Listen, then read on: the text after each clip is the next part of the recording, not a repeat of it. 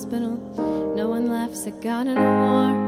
No one's laughing at God when they're starving or freezing or so very poor. No one laughs at God when the doctor calls after some routine tests. No one's laughing at God when it's gotten real late and their kid's not back from that party yet.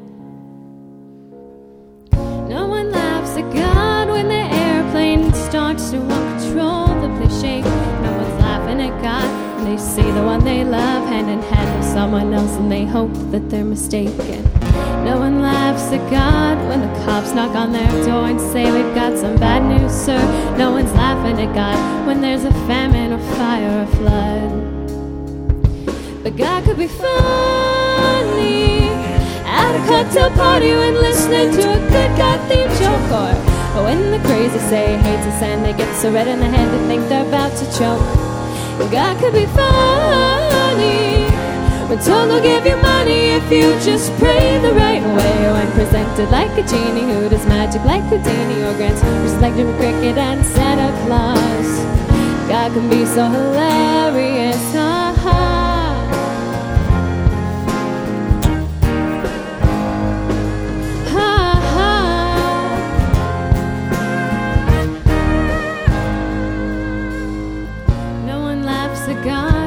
hospital. No one laughs at God in a war. No one's laughing at God when they've lost all they've got and they don't know what for.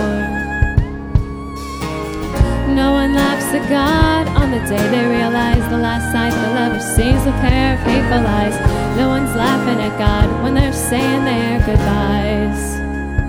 But God could be funny at a cocktail party when listening to a good God-themed joke, or when the crazy say hates us and they get so red in the head they think about to choke. God could be funny when told they'll give you money if you just pray the right way, when presented like a genie who does magic like Houdini or grants wishes like Jiminy Cricket and Santa Claus.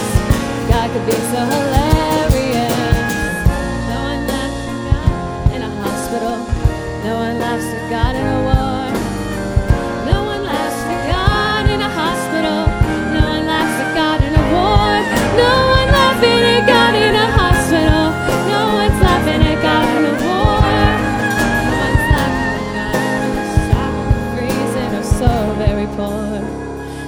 Laughing at God. No one's laughing at God. No one's laughing at God. We're all laughing with God. Let's pray. Father, in the name of Jesus, we ask that you would help us to preach your word. Amen. Hey, do you ever get those things on the internet about bulletin bloopers, that people send around? Have you heard those? They've been going around a lot. And I've kept some of them, and I thought that these were pretty funny, okay? These are actual announcements in church bulletins. Actually, this is kind of funny. I have to wear these now sometimes. Okay, this is a church bulletin. The sermon this morning, Jesus walks on the water. The sermon tonight, searching for Jesus. Okay, here's another one. The 8th graders will be presenting Shakespeare's Hamlet in the church basement Friday at 7 p.m. The congregation is invited to attend this tragedy.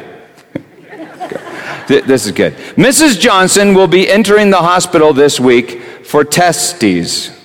T-E-S-T-E-S. Okay, how about this one? Low self-esteem support group will meet Thursday at 7 p.m. Please use the back door. Our next song is Angels We Have Heard Get High. And listen to this one. This being Easter Sunday, we will ask Mrs. Lewis to come forward and lay an egg on the altar. Now I need to ask you a painful question. Why did you laugh? You did laugh. Do you take Easter seriously? Do angels really get high?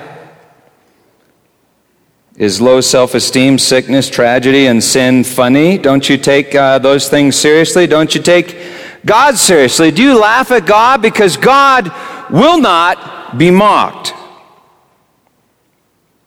One more. A bean supper will be held on Tuesday evening in the church hall. Music will follow. And that actually reminds me of something I saw years ago at this worship deal, revival thing in Toronto, Canada. There were like a few thousand of us in this hotel ballroom singing songs and worshiping God. And I was watching this group of very well-dressed, dignified, middle-aged church ladies that were sitting just about 3 rows in front of me and Susan. During the worship songs, they were really getting into it. And at one point, one of them started to laugh. And then another one started to laugh next to her that this one was laughing, and they started laughing together. And then some of the others started laughing. And then this one particular lady, she laughed so hard that she kind of lost control and made some music. And then the lady sitting next to her thought that was really funny, and she laughed harder, and then she did the same thing. And then the one sitting next to her started laughing even more. And before I knew it, I was looking at these 8 well-dressed, respectable-looking, middle-aged church ladies lying on the floor, literally rolling around on the floor, laughing, crying, making music and stuff. And the people around them just kept right on worshiping. Weirdest thing I've ever seen in church outside a junior high youth group. And they blamed it on the Holy Spirit. The people at the conference called it holy laughter and said it was part of that revival that maybe you've heard about or read about several years ago, the Toronto Blessing. You may remember that here in the States, there were several pastors and authors that deemed this holy laughter ungodly. They argued that this laughter is undignified and offensive. Maybe you find it offensive. They argued that laughter belittles and mocks that which is laughed at. They say God should be taken seriously, for God is not mocked.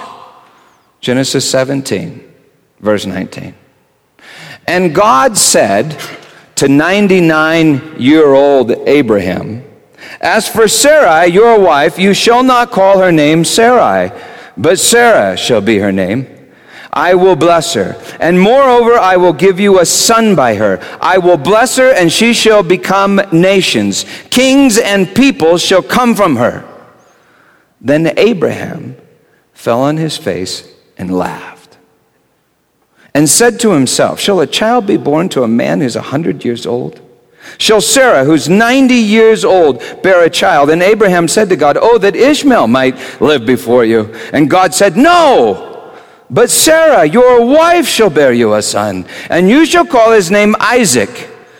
I will establish my covenant with him as an everlasting, eternal covenant for his offspring, his seed, his descendants after him." Abraham laughs to himself. Do you get that? Is he laughing at God? Chapter 18, verse 1. And the Lord appeared to him by the oaks of Mamre as he sat at the door of his tent in the heat of the day. He lifted up his eyes and looked, and behold, 3 men were standing in front of him. 3 men. And one of these men is addressed as Yahweh the Lord. Now, that's kind of interesting. Verse 9. They said to him, "Where is Sarah, your wife?"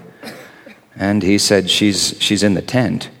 The Lord said, "I will surely return to you about this time next year, and Sarah, your wife, shall have a son."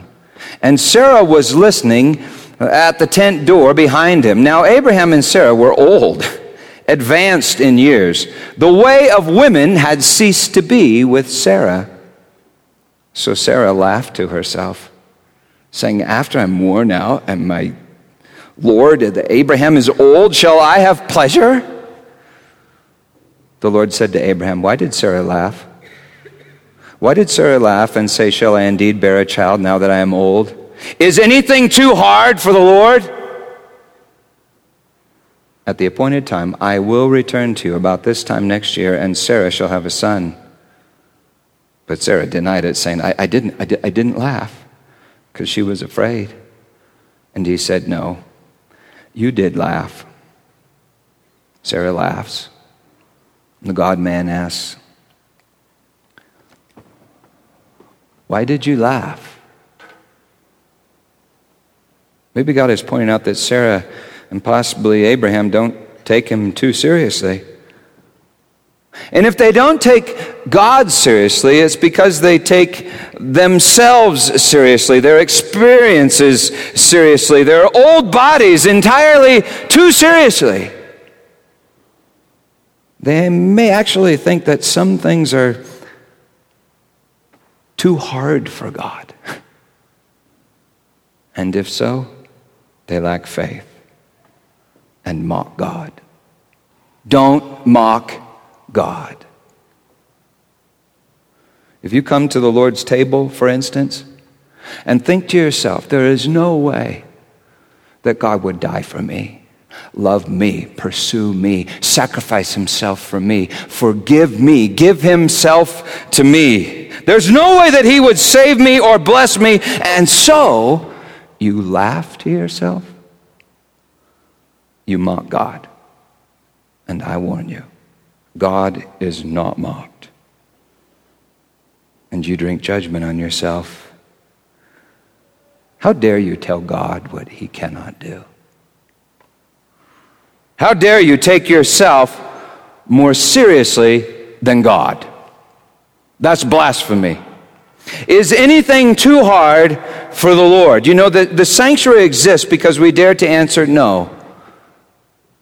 There is no thing too hard for the Lord. For Jesus told us, with God all things are possible. So God asks, why do you laugh, Sarah? Bride of Christ, why do you laugh? Chapter 21, verse 1. The Lord visited Sarah, as he had said. And the Lord did to Sarah as he had promised. And Sarah conceived and bore Abraham a son in his old age, at the time of which God had spoken to him. Abraham called the name of his son who was born to him, whom Sarah bore him, Isaac. Remember, God said, you will call him Isaac. And I neglected to tell you that word Isaac, Yitzhak in Hebrew, means he laughs, or one laughs, from Sakak, meaning laughter. So then the child of the promise, the promised seed, the child of the covenant, is literally named laughs by God. He is a good laugh. And Abraham and Sarah desperately needed a good laugh. How about you? Next verse. And Abraham circumcised his son, Isaac, when he was 8 days old. Talked about that last week. As God had commanded him. Abraham was 100 years old when, wow, that was wild. What was that? Did you see that? Oh, that's great theatrics. And Abraham circumcised his son, Isaac, when he was 8 days old, as God had commanded him. Abraham was 100 years old when his son Isaac was born to him. And Sarah said, God has made laughter for me. Everyone who hears will laugh over me. And she said, who would have said to Abraham that Sarah would nurse children? Yet I've borne him a son in his old age. You see, that's funny. And who made laughter? Who made it? God, it says right there. And how did God make laughter? With the only begotten Son, born into a desolate place. And now what are they laughing at? Not God, right? Themselves. Sarah says, everyone who hears will laugh over me, or with me, as some translate. Who will laugh? Everyone. Everyone that hears. And that's a lot of folks. Maybe all folks, according to John 5. All folks and God, all laughing together, not at God, but with God. Not alone by themselves, but in communion. Not in faithlessness, but faith. Faith. Abraham and Sarah had not yet received the promised land, right? They're still sojourners. They hadn't yet received the promised land, the promised kingdom. However, they had received the promised one, the king. So they laugh in faith, by grace, at grace, with grace. That is, they take God so incredibly seriously, they no longer take themselves seriously. Like it all. After 25 years of striving, failure, sadness, trying to engineer the blessing. After 25 years of being humbled, having the flesh cut away time after time. After 25 years of dying to themselves, they received the gift of God, the promised one, by grace. And then they all laugh. Sakak over Yitzhak, born through old Sarah. Karl Barth writes, laughter is man's humble reaction to the amazing and ridiculous fact of man being a recipient of God's honor. See, I suspect that the church ladies rolling on the floor in front of us in Toronto, Canada, were laughing like old Sarah. They laughed because the promised one was with them. And the more they took him seriously, the less they could take themselves seriously. They saw the Christ child and they laughed at his manger. Themselves. Whether it feels supernatural or not, laughter like that comes from God. As I've shared with you a few times at that conference in Toronto, I had two utterly remarkable supernatural encounters with God. In the first, God revealed to me that I had gone into the ministry out of bitterness and anger. In other words, he revealed my flesh, and then he cut it out. He circumcised my heart, like we preached about last time. In the second encounter that night, he showed me that he was always with me, and that he loved me, and that I was called into his ministry. And I have to tell you that I never, ever, ever in my life have experienced such joy. I lost my life and found it. My heart had been circumcised. And in that spot, in that old manger, I encountered ecstasy. For a moment. For a moment, I took God seriously, and myself, my flesh, not seriously at all.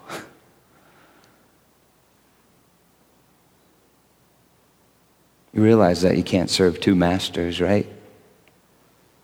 So either you'll take God seriously and laugh at everything else, including yourself, or you'll take yourself seriously and laugh at everything else, including God.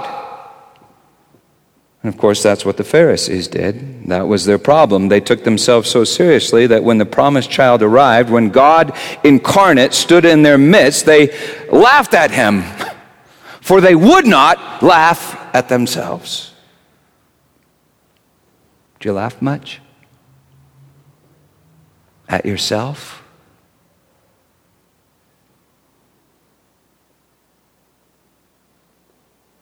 Do you take a joke well? Now, that's a very spiritual question. Are you easily offended? If so, maybe there's too much of you to offend. Stephen Lawhead writes, "Truth is a constant delight to them that love her. Such beauty holds no power to offend." And Jesus said, "I am the truth. And blessed is he, she, who does not take offense at me." According to Will Willimon at Duke University, sometime in the 6th century AD, a Palestinian monk named Saint Simeon of Salos was kicked out of a church on more than one occasion for throwing nuts at the altar candles. On his last visit to church, it was Good Friday, As the priest admonished the faithful to mortify the flesh in honor of Christ, that is, to take the ego lightly and to take Christ very seriously, as the priest admonished the faithful, St. Simeon pulled out a large sausage and started eating it. While they were dragging St. Simeon out of the church for the last time, he said this: "The essence of human sinfulness is to take ourselves and our own rituals too seriously." You see, faith is taking God seriously. And if I take God seriously enough, I don't take myself seriously at all. In fact, I've kind of like just lost myself, laughed myself away. And sin is taking myself seriously. I sin because I take my own fear, my own anxiety, my own shame so incredibly seriously. I sin because I take my dreams, my desires, my longings, my appetites so seriously, and my ability to obtain them and manage them so seriously that I won't surrender them to God. I sin because I take my goodness so seriously and God's goodness not seriously at all. You know why we don't laugh more and live more? You know why we don't proclaim the gospel more and give more? You know why we don't rejoice more and love more? It's because we take ourselves, our flesh, so seriously.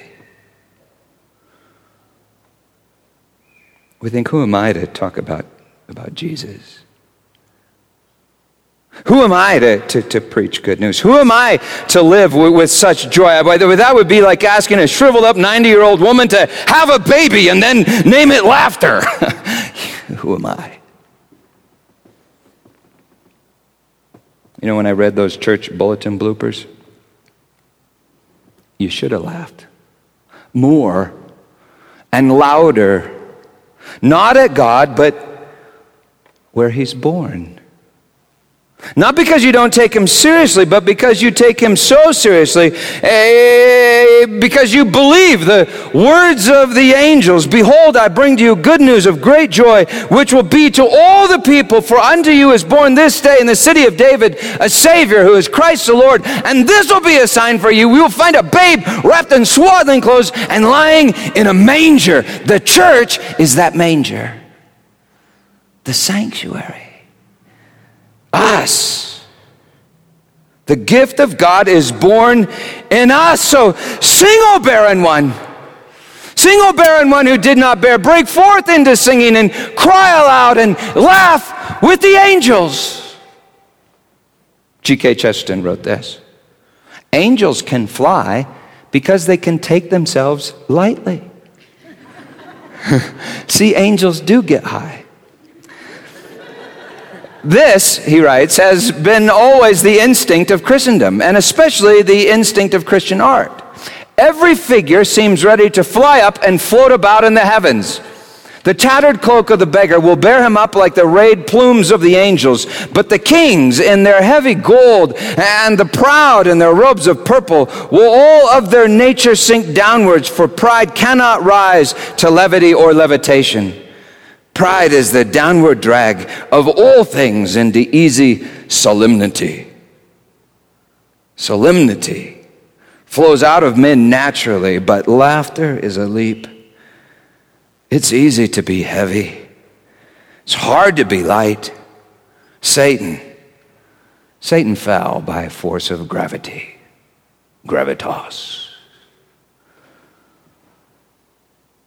You know, Satan takes himself very, very, very seriously.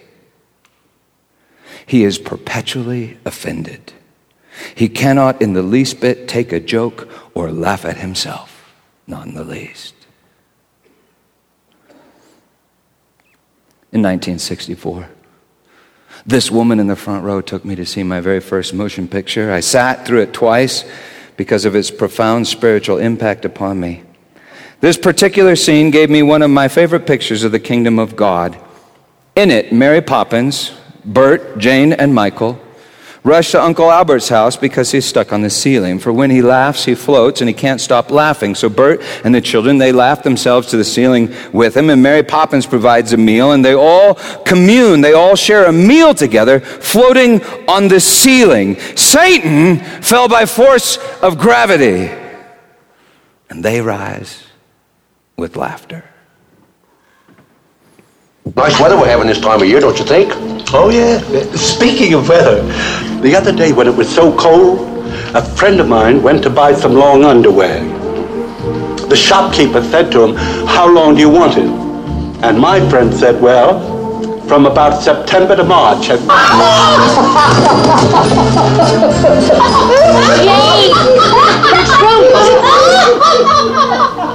Children, will you please sit up properly at the table?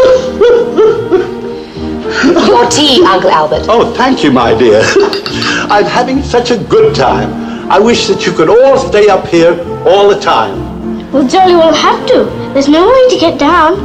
Oh, no, there is a way. Frankly, I don't like to mention it, because you have to think it's something sad. Then do get on with it, please. Let me see. I've got the very thing. Yesterday, when the lady next door answered the bell, there was a man there. And the man said to the lady, "I'm terribly sorry. I just ran over your cat." Oh, that's sad. The poor cat. And then the man said, "I'd like to replace your cat."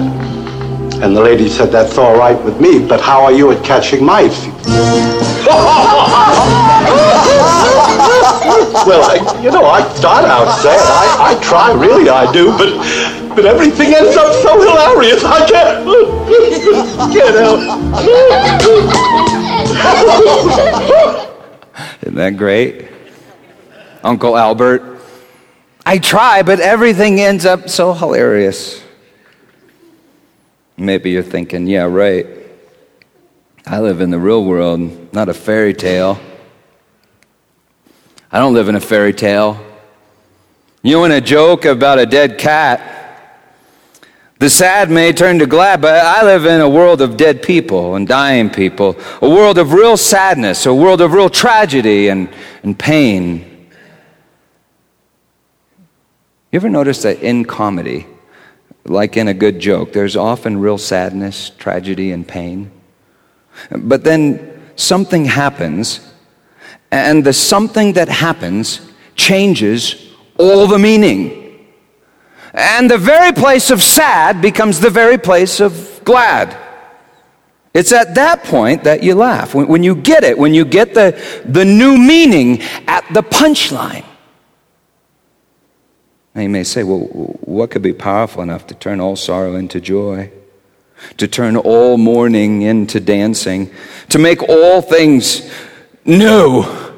Because I don't live in a Disney movie. I live in this world of real sadness and tragedy and pain. I live in a world where people wander in the wilderness, where children are sold into slavery and bondage, and women are raped and evil rages on. I live in a world where the only good man that ever lived was stripped, beaten, nailed naked to a Roman cross as the religious leaders mocked him with glee, and Satan himself thrilled at the death of the promised one, the chosen one, the seed of Abraham, the only begotten Son of God. I live in a world where the only good man that ever lived was crucified by evil.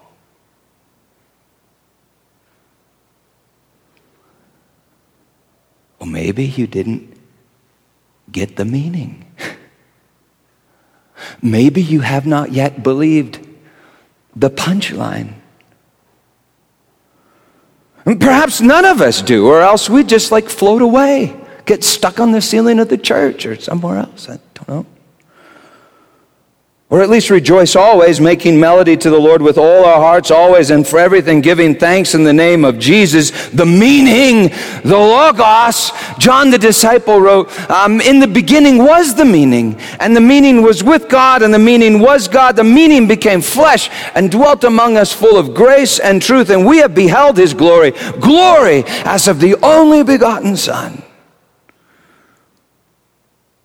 I hope you remember that Jesus is Isaac's great, super great grandson. And Isaac is a picture of Jesus, the only begotten Son.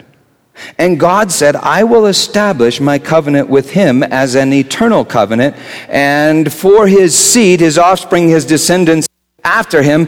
We are the descendants of Abraham by faith, says Paul. And God says, through Isaac shall the descendants be named. We are named by Jesus through Isaac. Our name is children of laughter. Isaac. And it's the promised one that makes all who hear laugh. And in the end, it certainly appears that all will hear, and so all will laugh at what God has done through Jesus, the only begotten Son.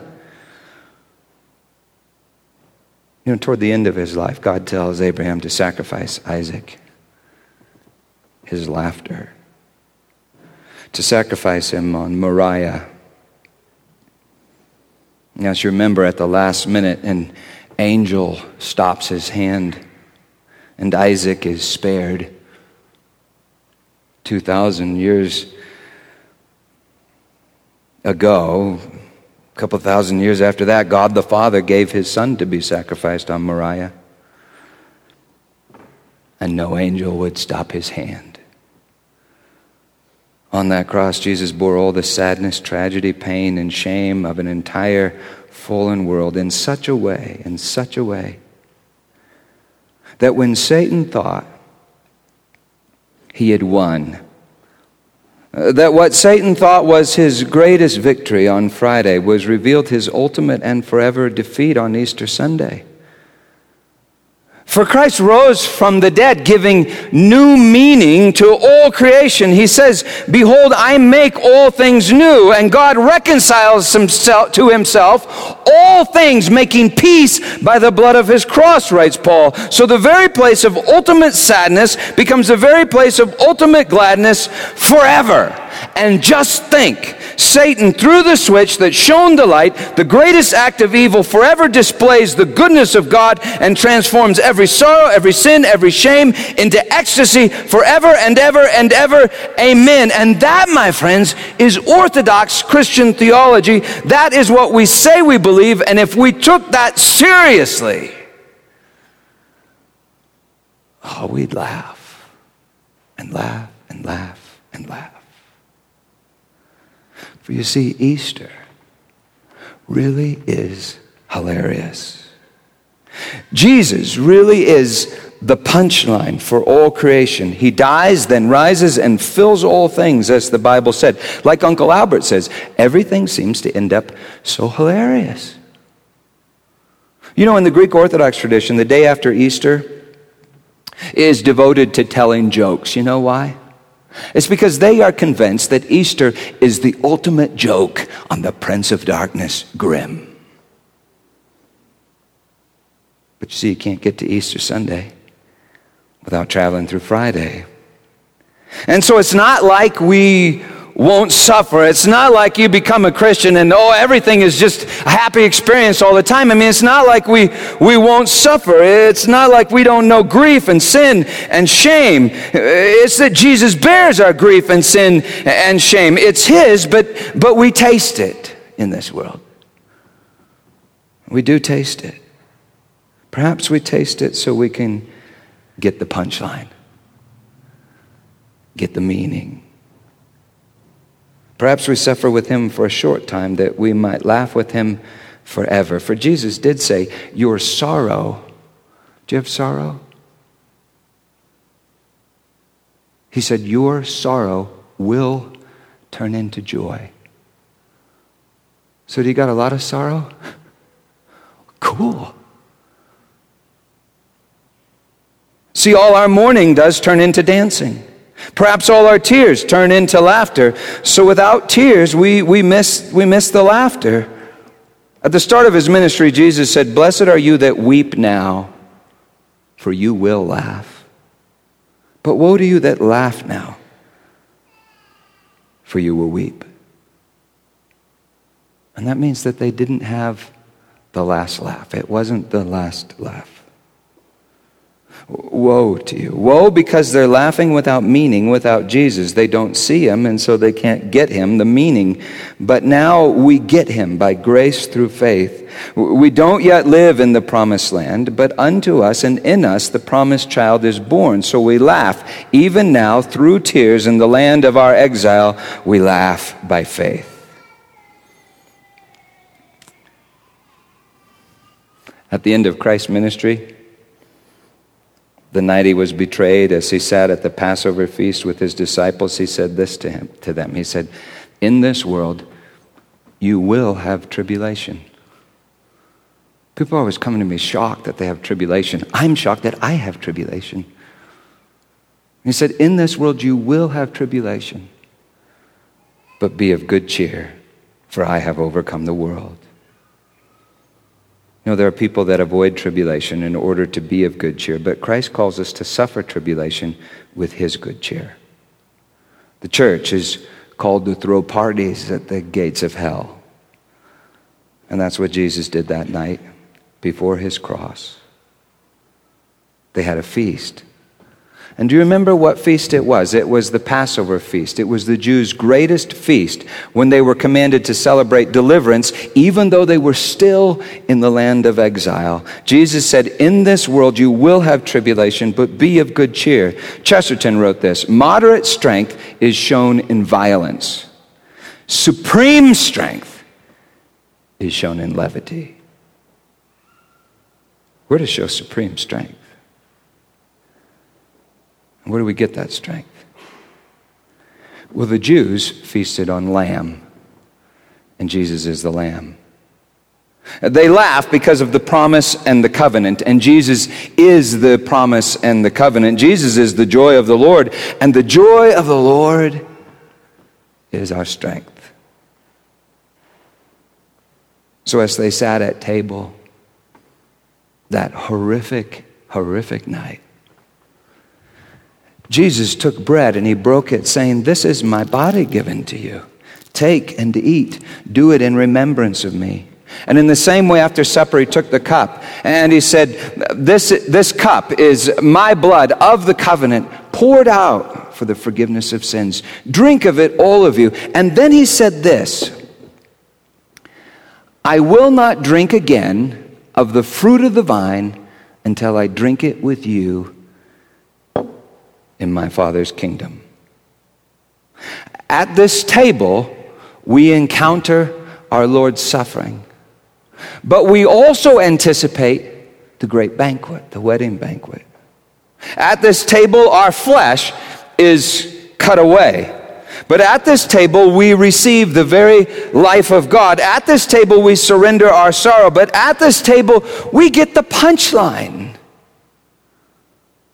The meaning, the logos, the meaning of all things. The one that has and will fill all things. Because you see, he's risen and he's rising all around you. Remember when Sarah laughed at the words of that angel God-man thing? Remember that? Who was she laughing at? God. It was a God, man, angel, word. I think she was laughing at Jesus. Which means that she was laughing at her great-great-great-great-great-great-great-great-grandson, according to the flesh, the promised seed. The promised blessing. Which means the promised blessing was telling her, you, Sarah, will give birth to the promised blessing. And with her laughter, she was telling that the promised blessing, saying to the promised blessing that the promised blessing was too hard for God. And so she laughed. But do you see? All of heaven must have been laughing at Sarah, over Sarah, telling the promised blessing that he was too hard for God. You see, God always gets the last laugh. But he's not mean, because he gives the last laugh to Sarah and to us, so that we who once laughed at him will laugh forever with him. Jesus is the last laugh. the end of all things. And so please stop taking offense at him. The way, the truth, and the life. And join the party that is the kingdom. You know, we seem to think that this table is terribly solemn, and it is. But sometimes we need to take it more seriously than that. In Mary Poppins, they float to the ceiling on laughter and share a meal with Uncle Albert.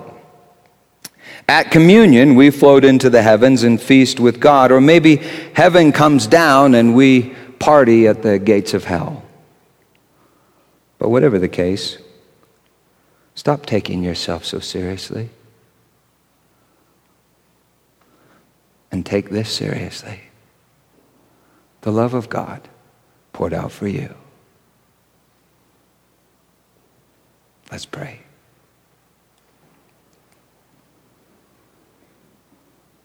Oh, Jesus, you know how seriously I take me. And that is such a burden.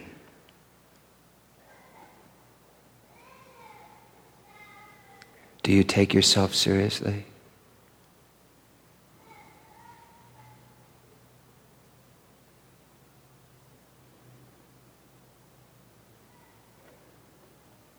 Say, Lord Jesus, I surrender myself to you.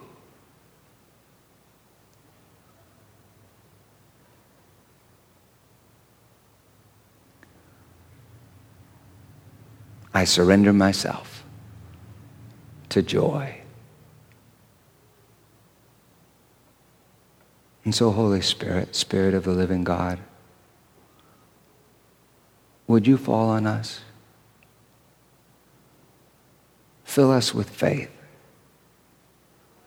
which is filling us with joy. Because we always and forever get the punchline.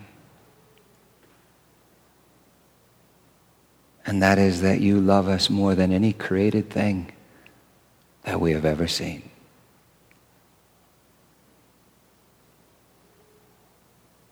Help us believe the gospel, Father. In Jesus' name, amen. So as you come forward, do that. That's what you're saying. You're saying, God, I'm going to stop believing all my stuff and my experiences, and I'm going to try to start believing this, believing you. Tear off a piece of the bread. Dark cups are wine, light cups are juice, and they're both love, the love of God for you. And worship. Amen. Do you believe that? Yeah, kind of. I think you believe it about like a mustard seed, that much. Because if you believed it all the way, you'd float away. I really am, my time in Toronto, I just realized if I really believed this stuff, I'd die, I'd explode, I'd float away. So you don't believe it all that much, actually. But don't worry about it. You got a mustard seed, and the mustard seed grows, and you can't worry yourself to heaven. Worrying about yourself is finding yourself, and laughing about yourself is losing yourself. And do you see why it's so important then that we gather together and worship? Because for a few minutes, you took him seriously, and you didn't take you seriously. And what happens when that happens? You abandon yourself to joy. Now, if you're like me, I know what you're thinking. Yeah, that's great. But, you know, I got a mortgage, and I don't know how I'm going to pay it. And some of you, I know, are pastors. I have to preach next week. I don't know what the rip I'm going to say. And I don't know how to get my kids through college. And gosh, I'm having myriad problems. I don't have a place to live. I mean, if I don't worry about myself and get a job and take care of things, I could lose my job. I could be under a bridge. I could die. Yeah. In this world, you will have tribulation. But do you get it? Jesus has taken you so seriously that you don't have to take yourself seriously at all. In his name, believe the gospel and live. Amen.